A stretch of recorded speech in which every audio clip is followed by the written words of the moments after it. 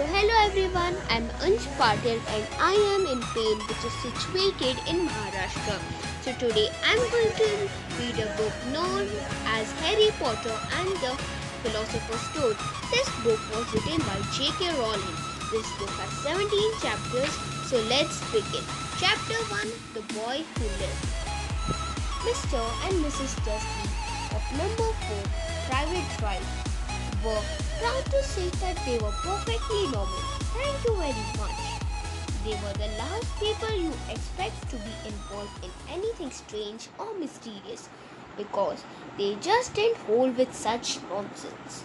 Mr. Dursley was a director of a firm called Grunnings, which made drills.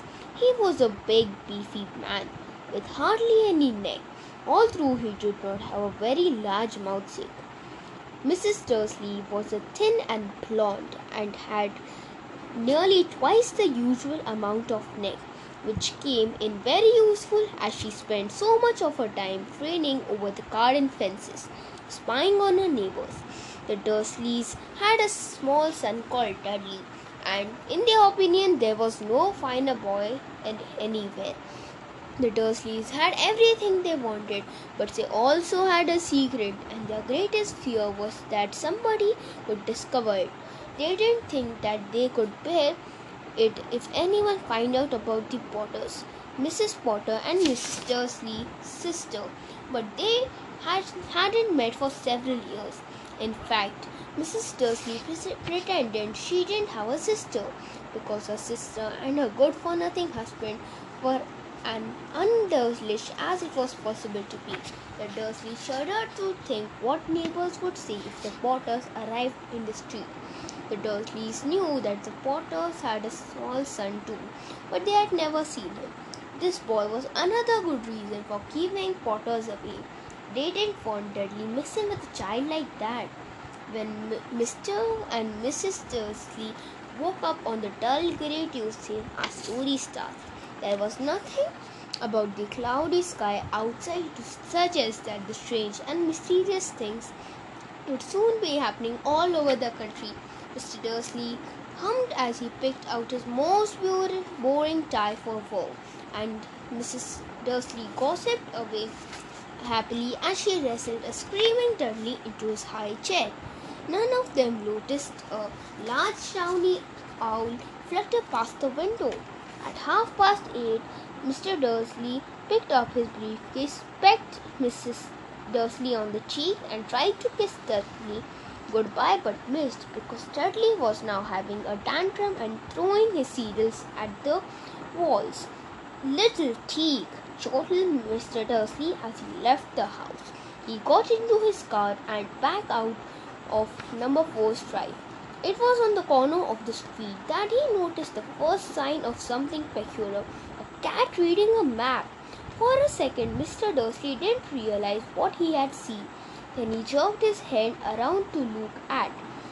There was a tabby cat standing on the corner of the private drive, but there wasn't a map in the sight.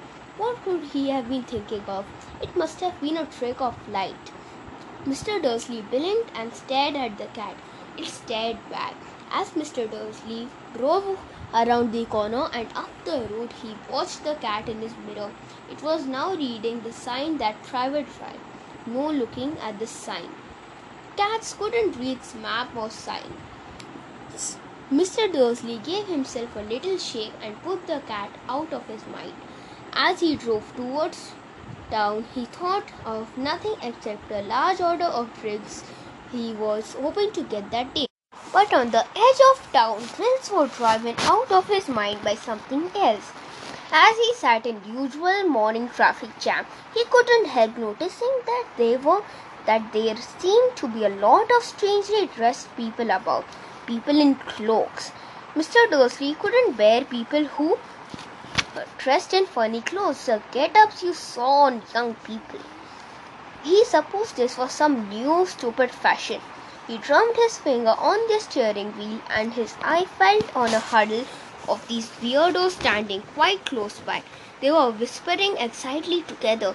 Mr. Dursley was enraged to see that the couple of them weren't tearing at all.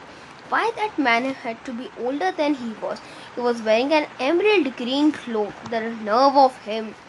But then it struck Mr. Dursley that this was probably some silly stunt.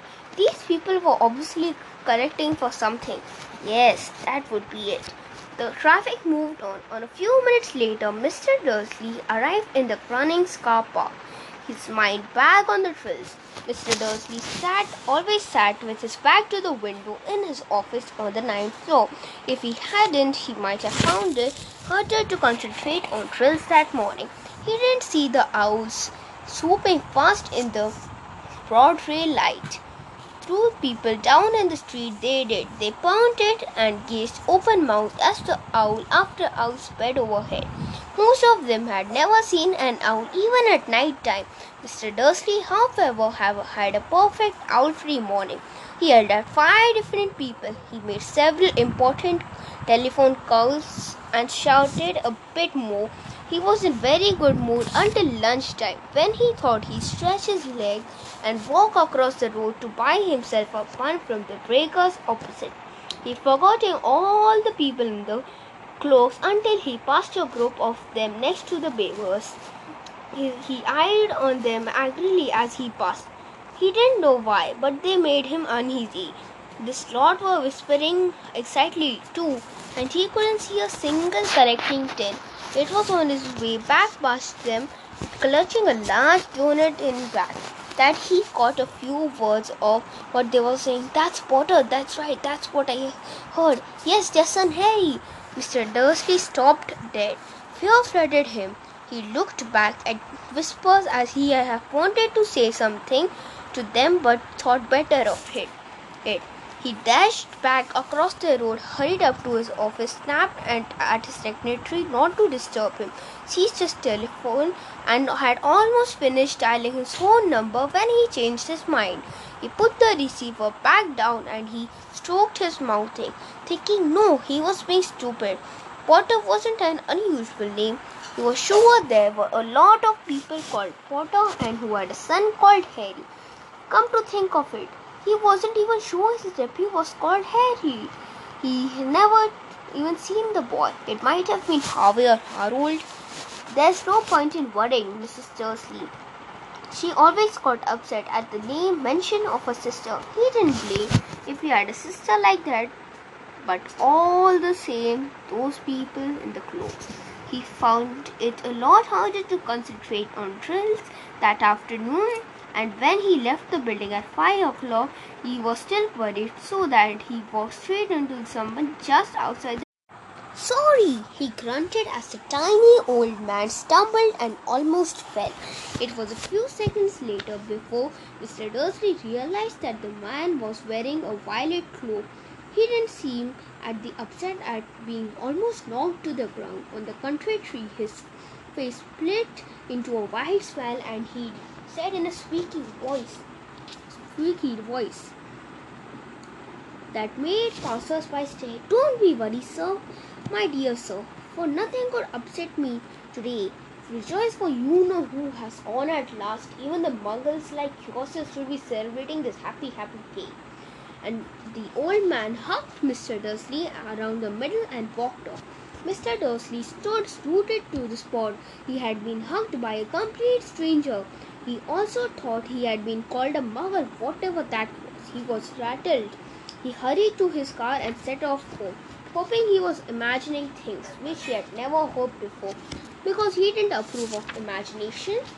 As he pulled into a driveway of number 4, the first thing he saw, and it didn't improve his mood, was that tabby cat he spotted that morning. It was now sitting on his garden wall. He was sure in the same one. It had the same marking around its eyes. "Shoo! Shoo!" said Mr. Dursley loudly. The cat didn't move. It just gave him a stern look. Was this a normal cat behavior? Mr. Dursley wondered. Trying to pull himself together, he let himself into the house. He was still determined not to mention anything to his wife. Mrs. Dursley had a nice normal day. She told him over the dinner all about the Mrs. Next Door's problem with her daughter and how Dudley had learned a new word, "shan't." Mr. Dursley tried to act normally. When Dudley had been put to bed, He went into the living room in time to catch the last report on the evening news. And finally, birdwatchers everywhere have reported that the nation's owls have been behaving very unusually today. All true, owls normally hunt at night and are hardly ever seen in daylight. There have been hundreds of sightings over these birds flying away in every direction since sunrise. Experts are unable to explain why the owls have suddenly changed their sleeping pattern. The newsreader allowed himself a grin. Most mysterious, and now over to Jim McGuffin with the weather. Going to be any more showers of owls tonight, Jim? Well, Ted, said the weatherman, I don't know about that, but it's not only the owls that have been acting oddly today. Viewers as far from Kent, Yorkshire and Dundee have been phoning in to tell me that instead of rain, I promised yesterday there would be a downpour of shooting stars. Perhaps people have been celebrating bonfire night early. It's not until the next week, folks, but I can promise a wet night tonight. Mr. Dursley sat frozen in his armchair. Shooting stars all over Britain, owls flying by daylight, mysterious people in cloaks all over the place, and whisper about the Potters. Mr. Dursley came into the living room carrying 2 cups of tea. It was no good. He would have said something to her. He cleared his throat nervously. Petunia dear, you haven't heard from your sister lately, have you? As he had expected, Mrs. Dursley looked shocked and angry. After all, they normally pretended she didn't have a sister. No, she said sharply. Why? Funny stuff on the news, Mr. Dursley mumbled. Owls, shooting stars, and there were lots of funny looking people in the town today. So, well, I just thought maybe it was something to do with, her lot. Mrs. Dursley slipped her tea through pursed lips. Mr. Dursley wondered whether he dared tell he heard the name Potter. He decided he didn't dare. Instead, he asked casually as he could. Their son would be about Dudley's age now, wouldn't he? I suppose so, said Mrs. Dursley stiffly. What's his name again? Howard, isn't it? Very nasty common name if you ask me. Oh yes, said Mr. Dursley, his heart sinking horribly. Yes, I quite agree. She didn't say another word on the subject as they went upstairs to bed.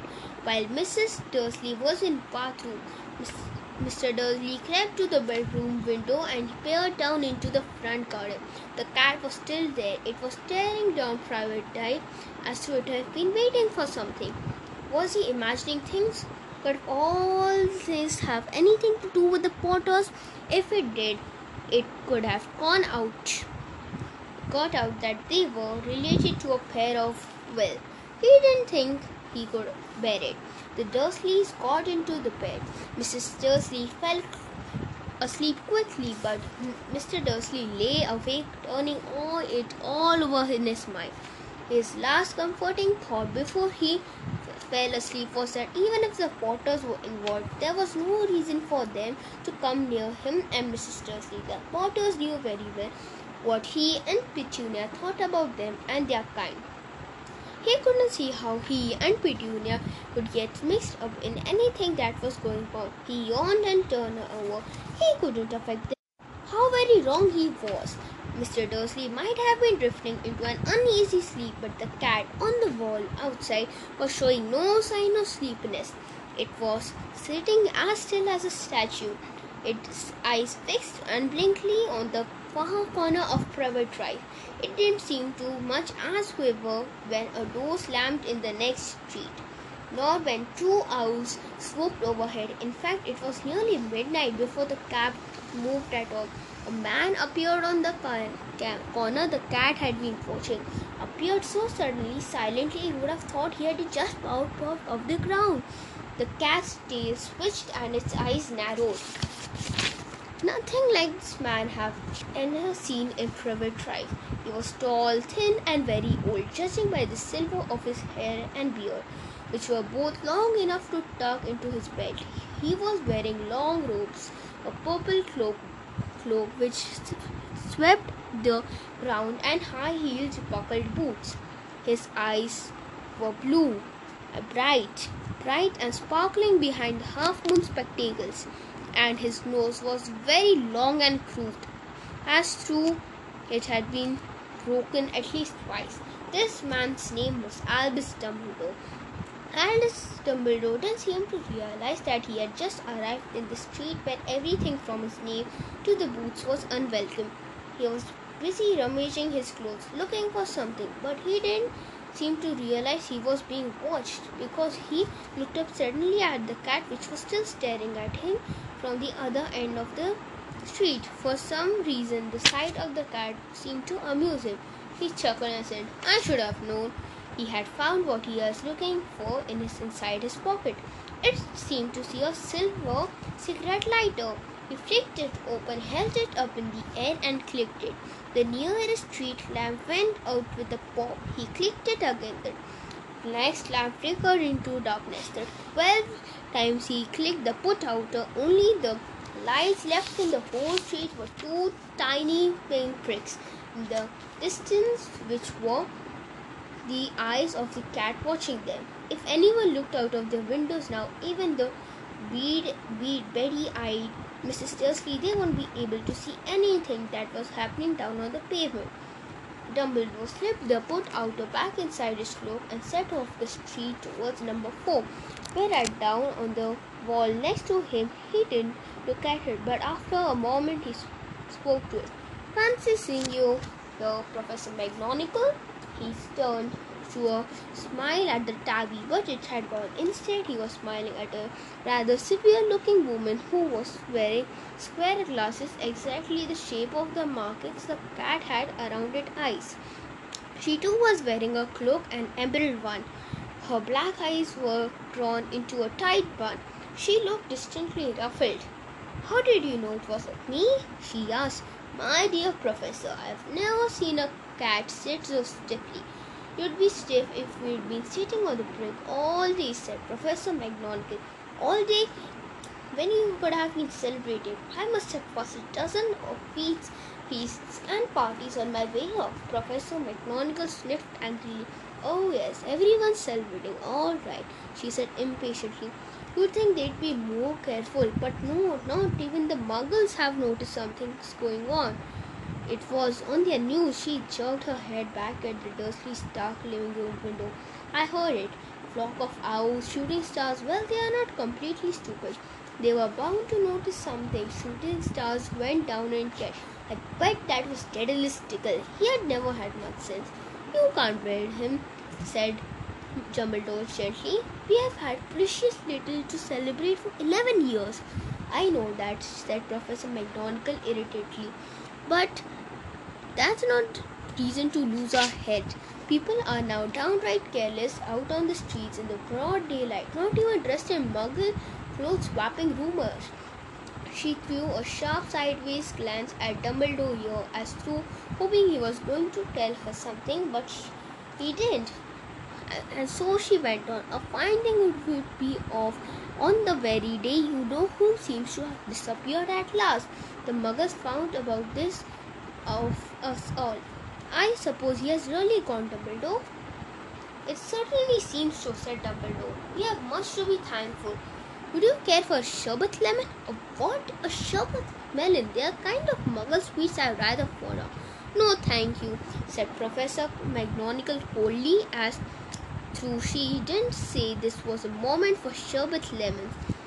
"As I say, even if you know who has gone, my dear Professor, surely as a sensible person like yourself can call him by his name. All this nonsense for 11 years I've been trying to persuade people to call him by his proper name, Voldemort." Professor McGonagall flinched, but Dumbledore, who was up sticking 2 sherbet lemons, seemed not to notice.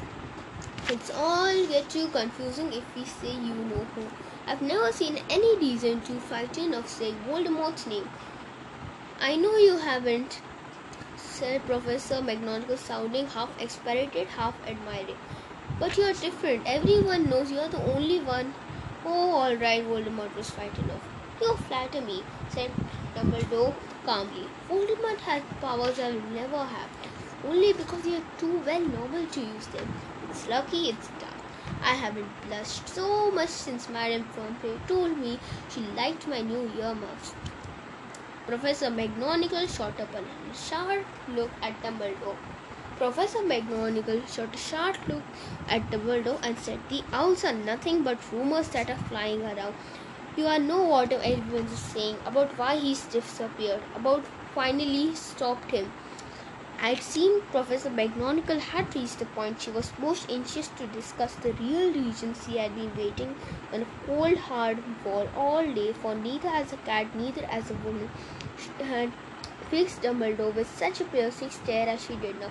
It was plain whatever everyone was saying, she was not going to believe it until Dumbledore told her it was true.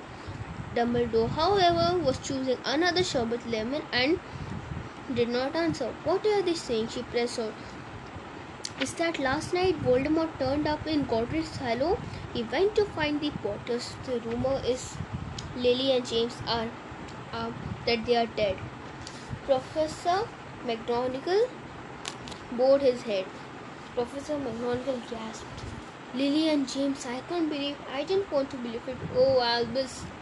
Dumbledore reached out and patted on his shoulder. I know, he said heavily. Professor McGonagall's voice trembled as she went on. "That's not all. They are saying he tried to kill the Potter's son, Harry, but he couldn't. He couldn't kill that little boy. No one knows why or how, but they are saying that even Harry couldn't kill Harry Potter.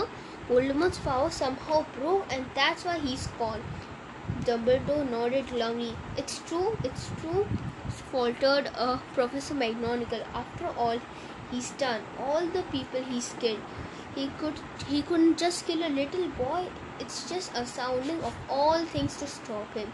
But how in the name of heaven did Harry survive?" "We can only guess," said Professor Dumbledore. "We may never know."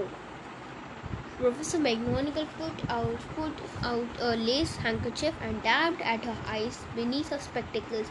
Dumbledore gave a great sniff, and he looked in the golden watch from his pocket and examined it.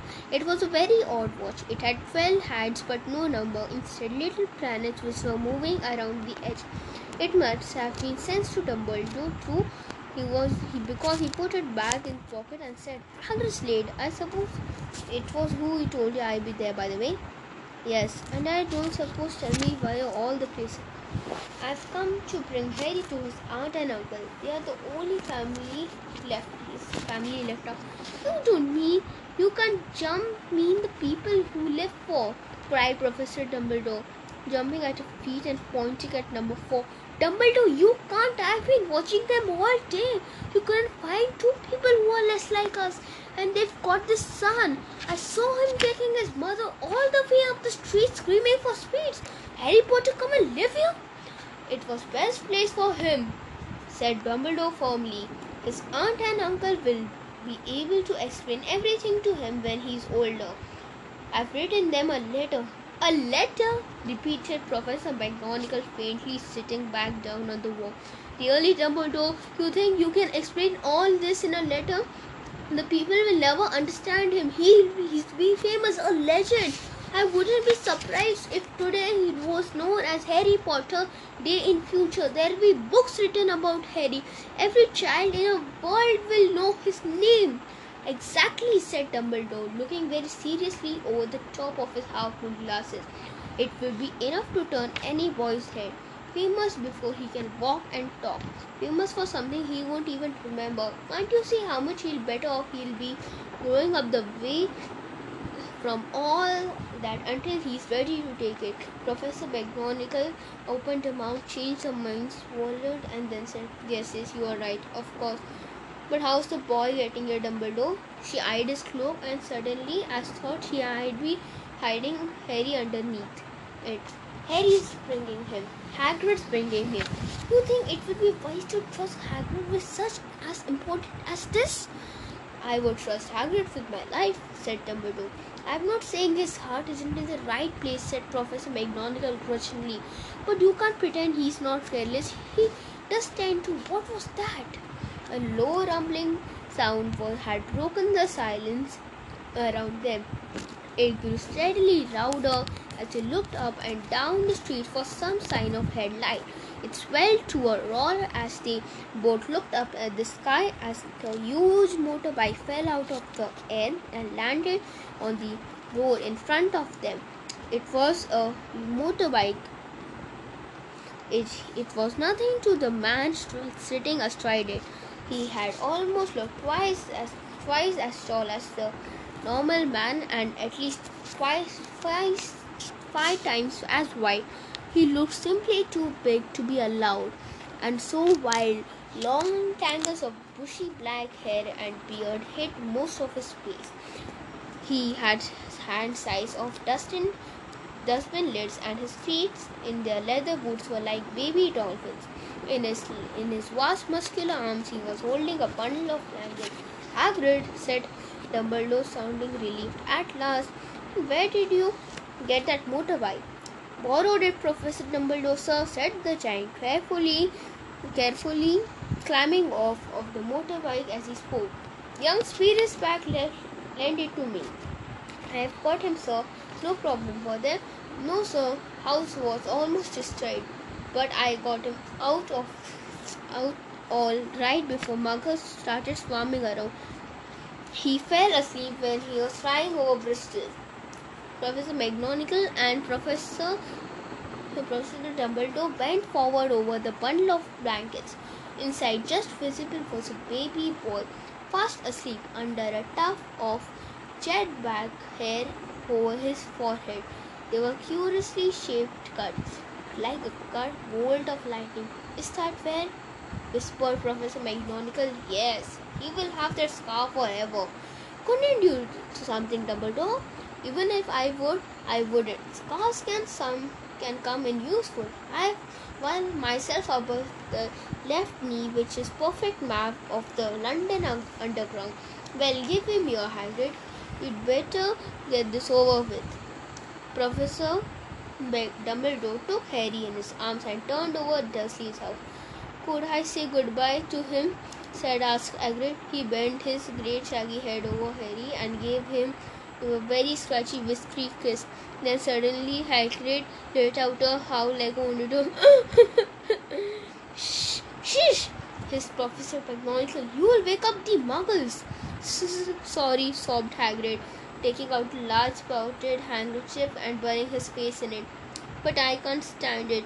Lily and James dead, and poor little Harry off to live with the muggles. Yes, it's all very sad, but get a grip on yourself, Hagrid, or we'll be found. Professor McGonagall was whispering, patting Harry gingerly on the arm as Dumbledore stepped over the low garden wall and walked to the front door. He laid Harry gently on the doorstep, looking a letter off his cloak, tucked it inside Harry's blankets, and then came back to the other two. For a full minute, the three of them stood and looked at the little bundle. Hagrid's shoulders shook. Professor McGonagall blinked furiously, and the twinkling light that usually shone from Dumbledore's eyes seemed to have gone out. Well, said Professor finally, that's that. We have no business staying here. We may as well go and join the celebration. Yeah, said Hagrid in a very muffled voice. I'd better get this bike away. Good night, Professor McGonagall. Professor Dumbledore, sir. Wiping his streaming eyes onto his jacket sleeve, Hagrid swung himself on the motorbike and kicked the engine into life. With a roar, it rose into the air and off into the night. I shall see you soon, I expect, Professor McGonagall, said Dumbledore, nodding to her. Professor McGonagall blew her nose in reply. Dumbledore turned and walked back down to the street. On the corner, he stopped and took out a silver put-outer. He clicked it once, and 12 balls of the light sped back to their street lamps, so that Private Drive glowed suddenly orange, and he could make out a tabby cat slinking under the corner of the another end of street. He could just see the bundle of blankets on the step of number 4. Good luck, Harry, he murmured. He turned on his heel, and with a switch of his cloak he was gone. A breeze ruffled the neat hedges of Private Drive, which lay silent and tiny under the inky sky. That's the very last place you were expecting attention things to happen. Harry Potter rolled over inside his blankets without waking up. One small hand closed on the letter beside him and he slept on. Not knowing he was special, not knowing he was famous, not knowing he would be woken in few hours' time by Mrs. Dursley's scream as she opened the front door to put out the milk bottles. Not that he would spend the next few weeks being prodded and pinched by his own cousin Dudley. He couldn't know at this very moment people meeting in secret all over the country were holding up their glasses and saying in hushed voice, "To Harry, the boy who lived." So friends, now we have covered the first chapter and the second chapter will be releasing soon. And thanks for your support. Bye.